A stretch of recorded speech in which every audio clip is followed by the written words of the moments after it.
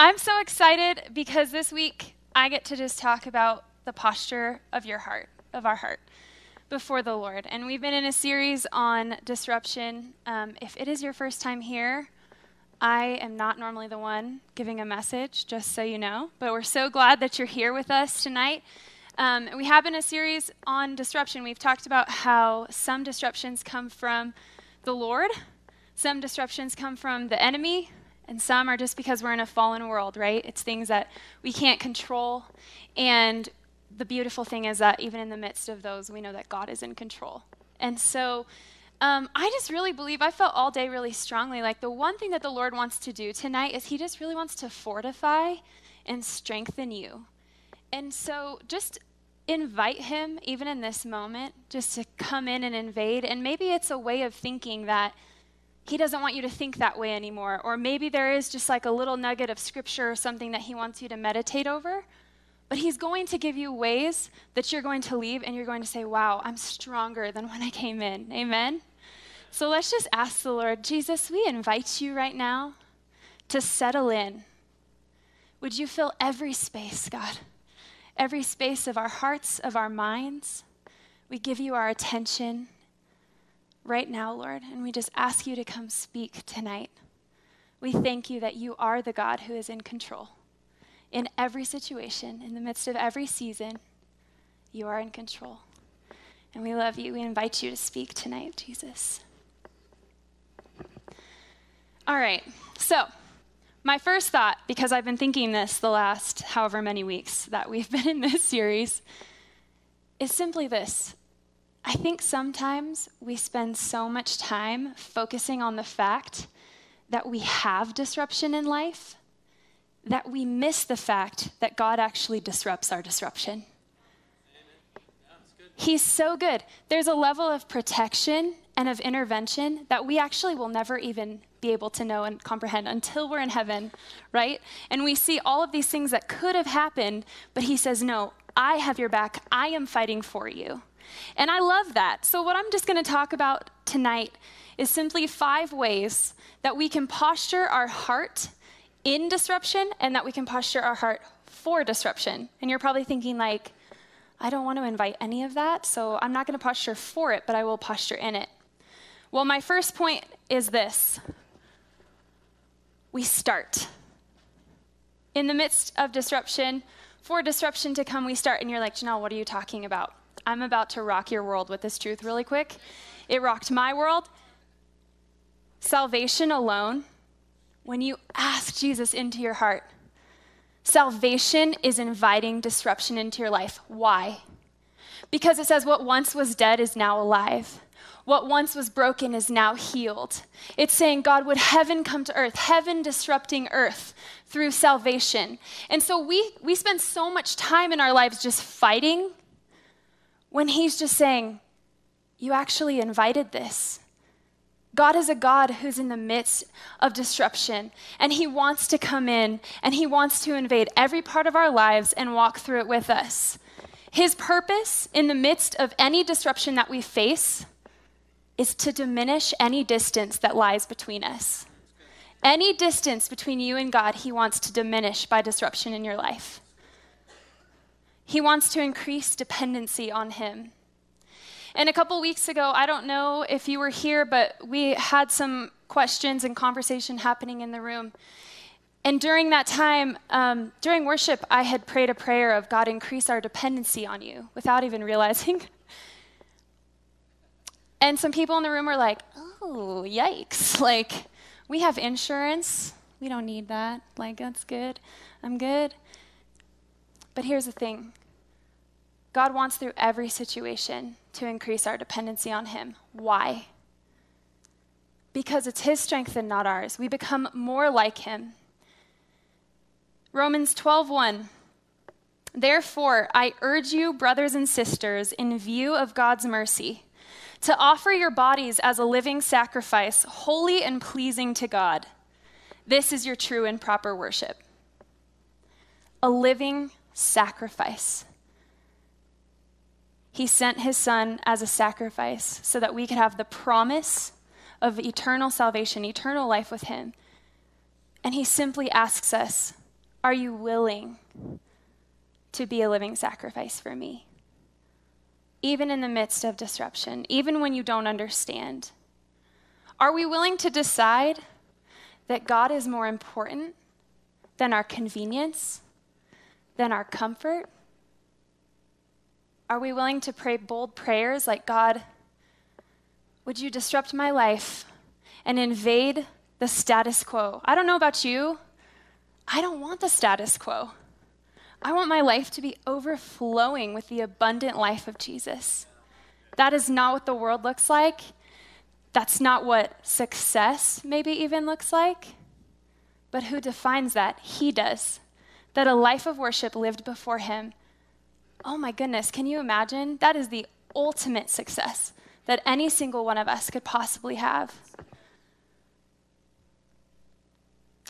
Right now, specifically, I feel like the Lord is saying that he wants to disrupt broken patterns in this room. And so if that's you right now, he wants to meet you where you're at. You don't have to stay in that cycle. You're not bound or confined to that place because he's that faithful and he's that good. So what do? We start. We receive salvation and we invite a life of disruption, right? The second thing that I have is we stoop. It's a weird word, stoop. I'm going to read from John 8. This is the woman who was caught in adultery. So I'm going to start a little bit before what we have on the screens here, but basically, this woman is brought in by the Pharisees to Jesus. Verse 3 says, "The scribes and Pharisees brought to him a woman who was caught in adultery. When they had set her in the midst, they said to him, 'Teacher, this woman was caught in adultery, in the very act. Now Moses in the law commanded us that such should be stoned, but what do you say?' This they said, testing him, that they might have something of which to accuse him. But Jesus stooped down." That verse caught my attention when I was studying, and I hope it's okay. Tonight, these points that I have for you, I'm pulling from all throughout Scripture.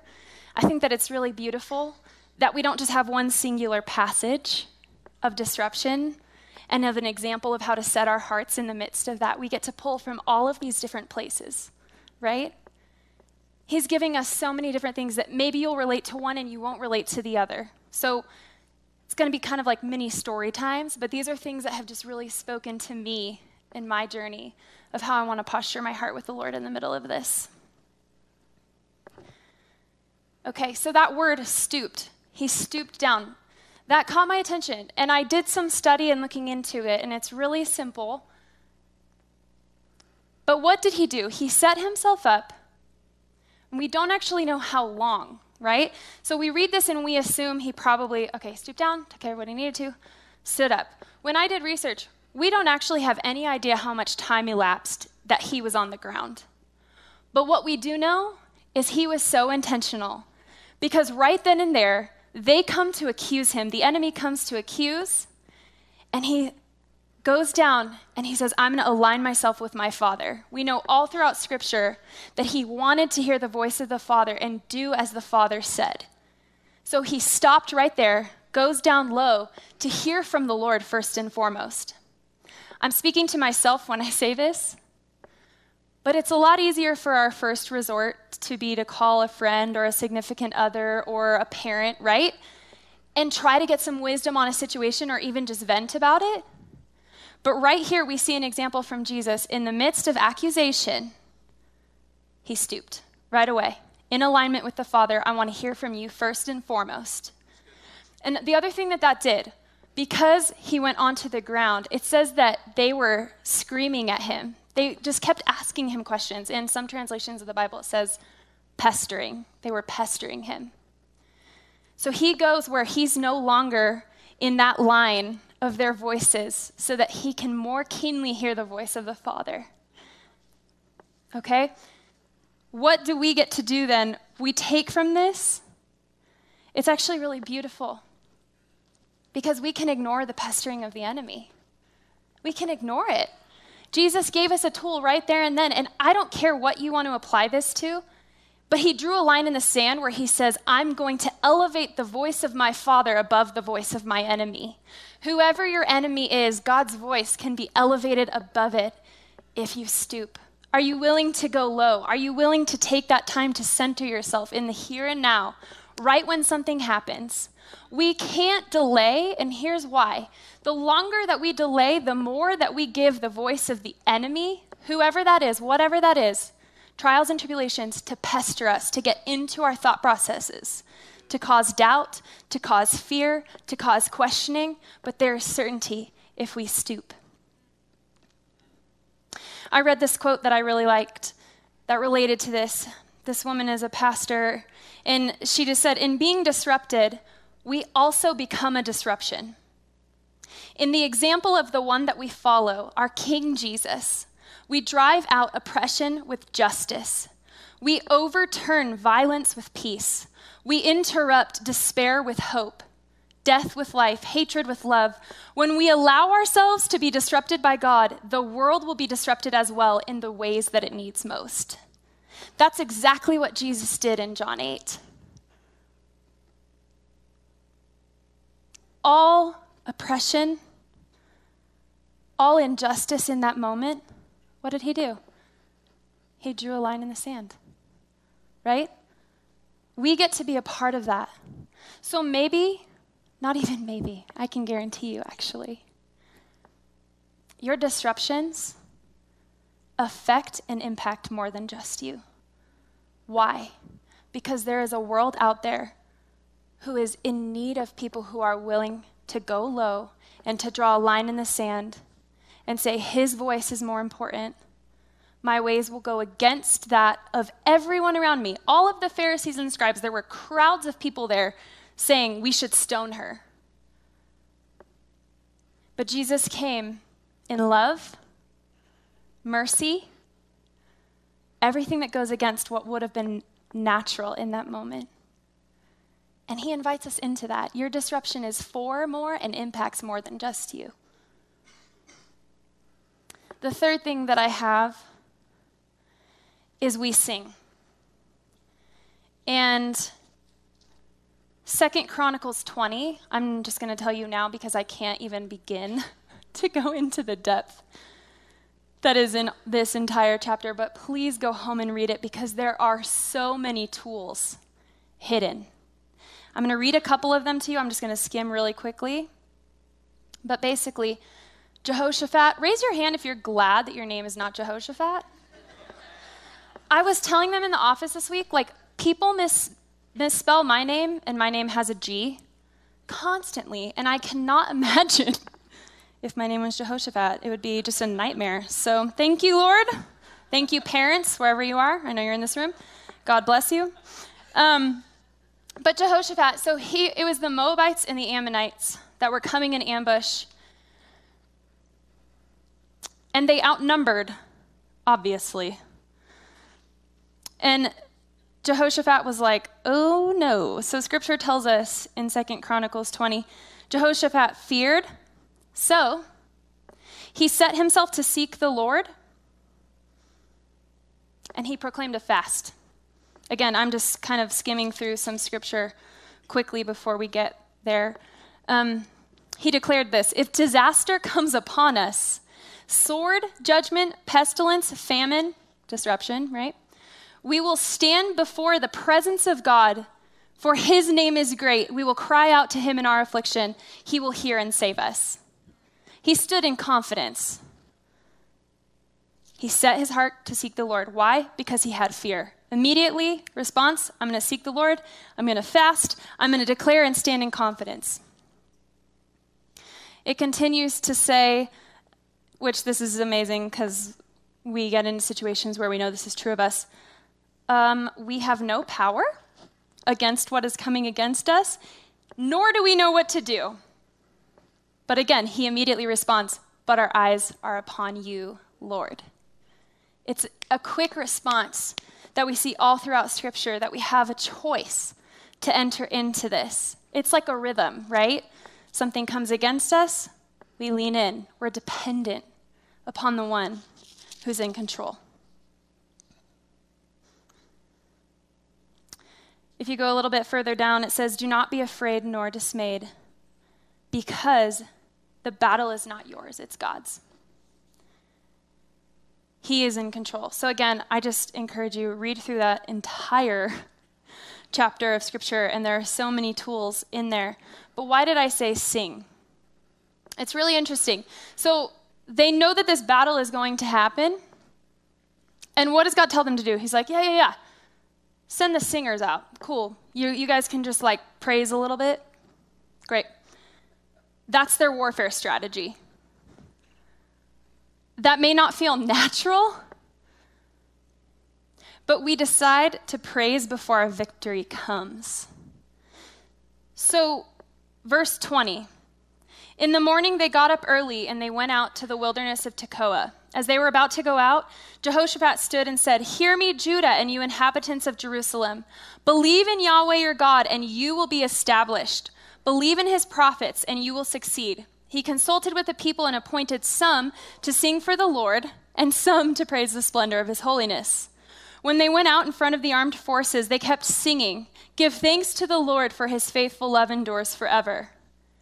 The moment that they began their shouts and praises, the Lord set an ambush against the Ammonites, Moabites, and the inhabitants of Mount Seir who came to fight against Judah, and they were defeated.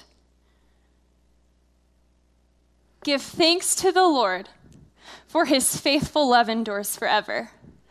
That is a proclamation that we have before we see a victory. And we know in saying that victory is ours. Why? We hear a lot in many different ways, and we see it all around us, that our enemy is lying in wait to destroy us. But if you are a person of faith, that's actually backwards, because the Lord is lying in wait to destroy your enemy. That's what this scripture says. He's lying in wait to destroy your enemy before you know what it is. Whether that's a simple song, a shout, a praise, right? We get to be people who stand in faith because God says, this battle is mine and I'll take care of it. And as many people say, I would hate to ruin the story and the end of the book for you, but victory is his, right? Which means victory is ours. That's good news. My fourth point is simply this: stay. Stay in the middle of your disruption. I'm going to give some context for this. So in Mark 5, there is a demon-possessed man. We read about him, we know that he's been possessed for many, many years. And people that live where he is are completely afraid of him. They don't know, nobody's been able to control him. Nobody has been able to do anything to even hide it away, because when they try to hide it away, it becomes even more amplified, his issues. He has no friends, no family. So this man, it talks about how basically he is just dressed in rags.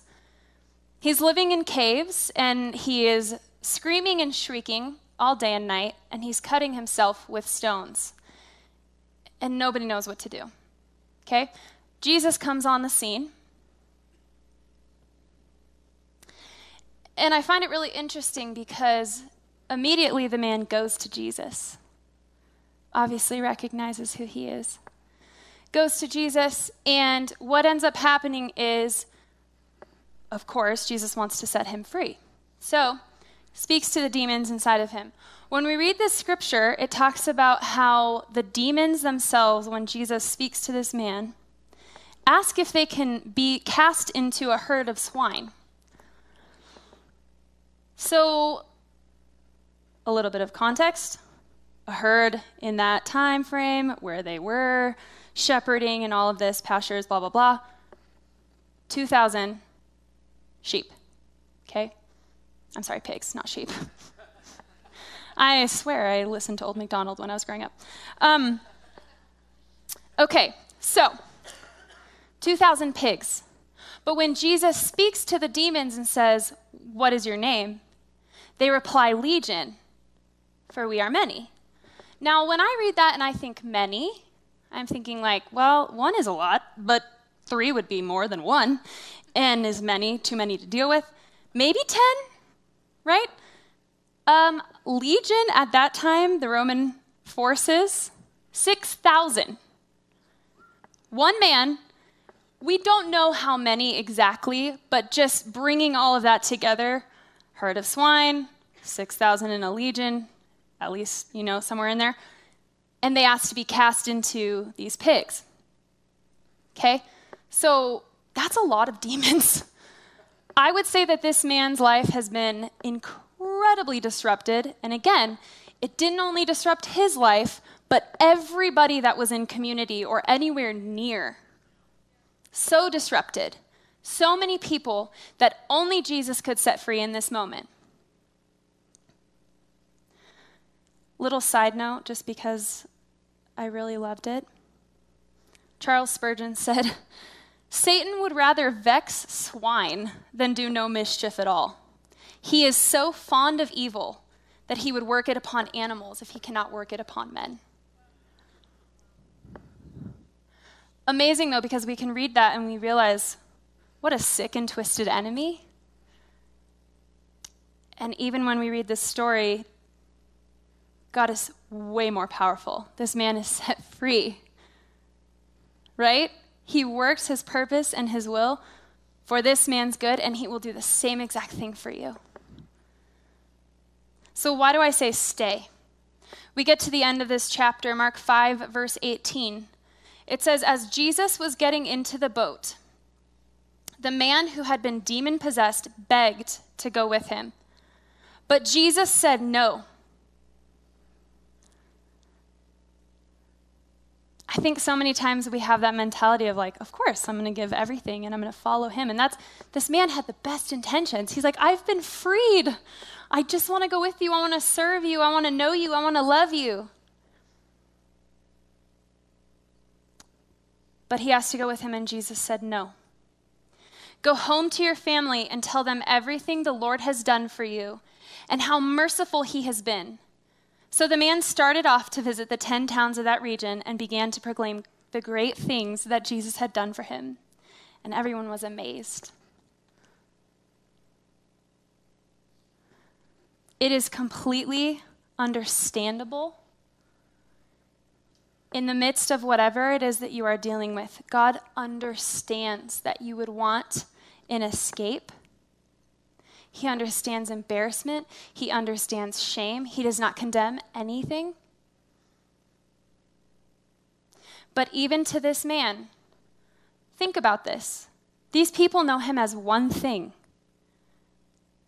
Scripture goes on to tell us that they see him and they don't even recognize him because now he's fully clothed.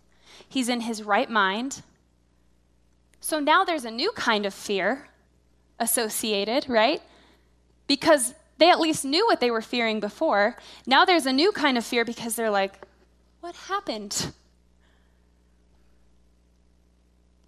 The beautiful thing in this, though, is he doesn't have to go out and defend the power of God to anybody. He is simply a display of the power of God. And if you are willing to stay, and if you are willing to walk it out, you will be a display of the power of God. You do not have to defend it. There are so many people who need to know that they can be set free. The list goes on and on and on and on and on for any number of things that can be burdening someone, that can be overwhelming them. But are you willing to stay and display the power of God?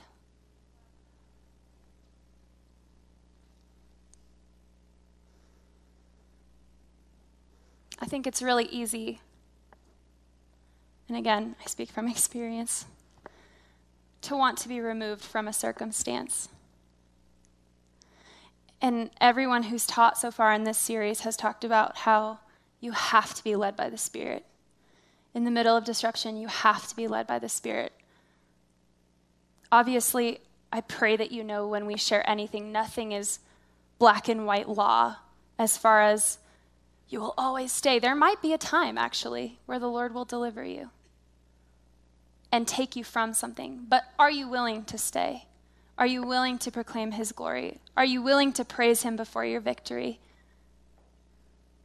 Are you willing to say, God, I give up my comfort and I give up everything that even I think that I want, because I recognize that my relationship with you, my intimacy with you, my dependency on you is more important in the here and now than whatever that specific thing is that maybe you thought your outcome should be. Are we willing to lay those things down? But we have to be led by the Spirit. So please hear that. We so need to hear his voice. We need to stoop. We need to take time to just listen and even familiarize ourselves with the voice of the Father.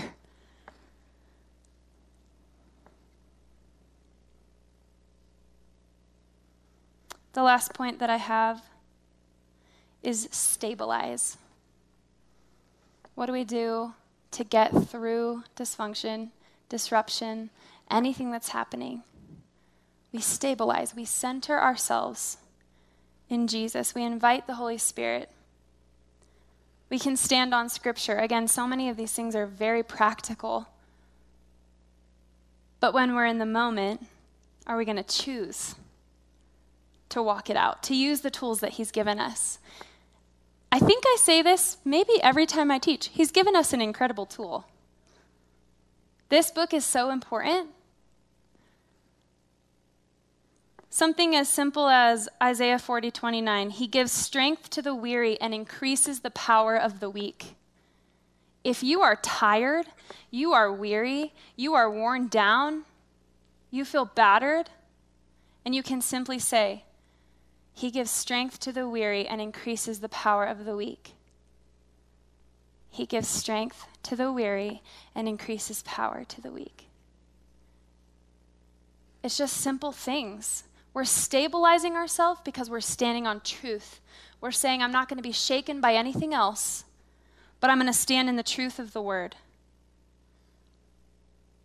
I would just challenge you tonight. God wants you to pray that he would even give you an opportunity to have an increased dependency on him. God, would you increase my dependency? Would you give me the ability to call upon your nearness?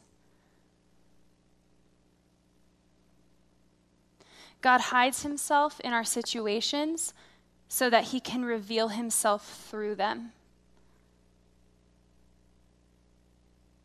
That means we have to walk it out. Acts 20:24. But my life is worth nothing to me unless I use it for finishing the work assigned me by the Lord Jesus, the work of telling others the good news about the wonderful grace of God.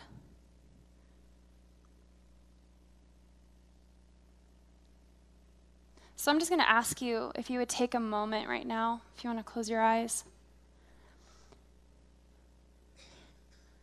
I think that the Lord wants to help you identify where your priorities lie tonight. To identify those things, because if he is not your priority, and like the scripture says, that finishing the work assigned to me by the Lord Jesus, if that's not our priority, he just wants to do some recentering. And again, that's not condemnation, that's an invitation to reprioritize.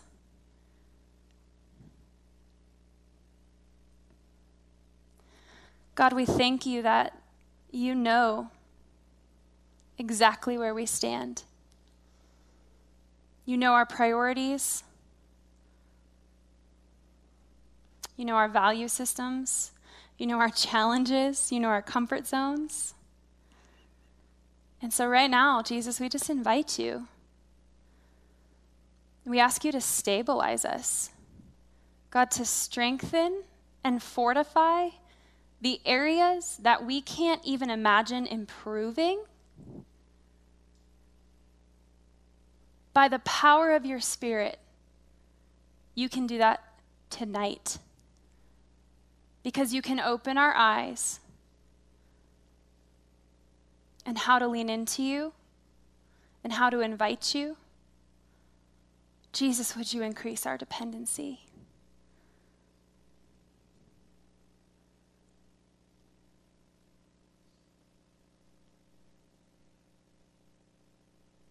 If you're in this room right now and I started with point 1 on salvation, and maybe you're in here and you don't know who the Lord is. So you feel like none of these other things could possibly apply to you. We want to invite you and extend the invitation of knowing the person who is in control, who loves you and is so merciful towards you. And so in order for you to start your journey, there's just a simple prayer that you can pray. And I won't ask you to raise your hand or come forward. But if you guys would just repeat this prayer with me. Jesus, we invite you into our hearts fully. We admit that we need you. We thank you for sending your Son as the ultimate sacrifice so that we can walk in confidence, in victory, and serve you all the days of our life.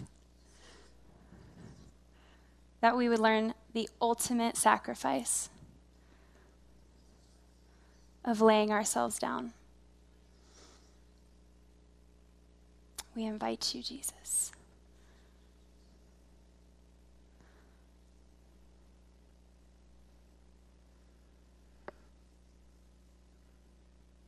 To be honest with you, I am totally just listening right now to the Holy Spirit.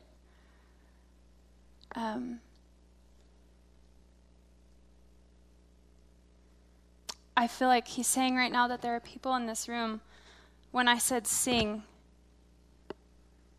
fighting for your victory before you see it, that you feel like you've lost your voice.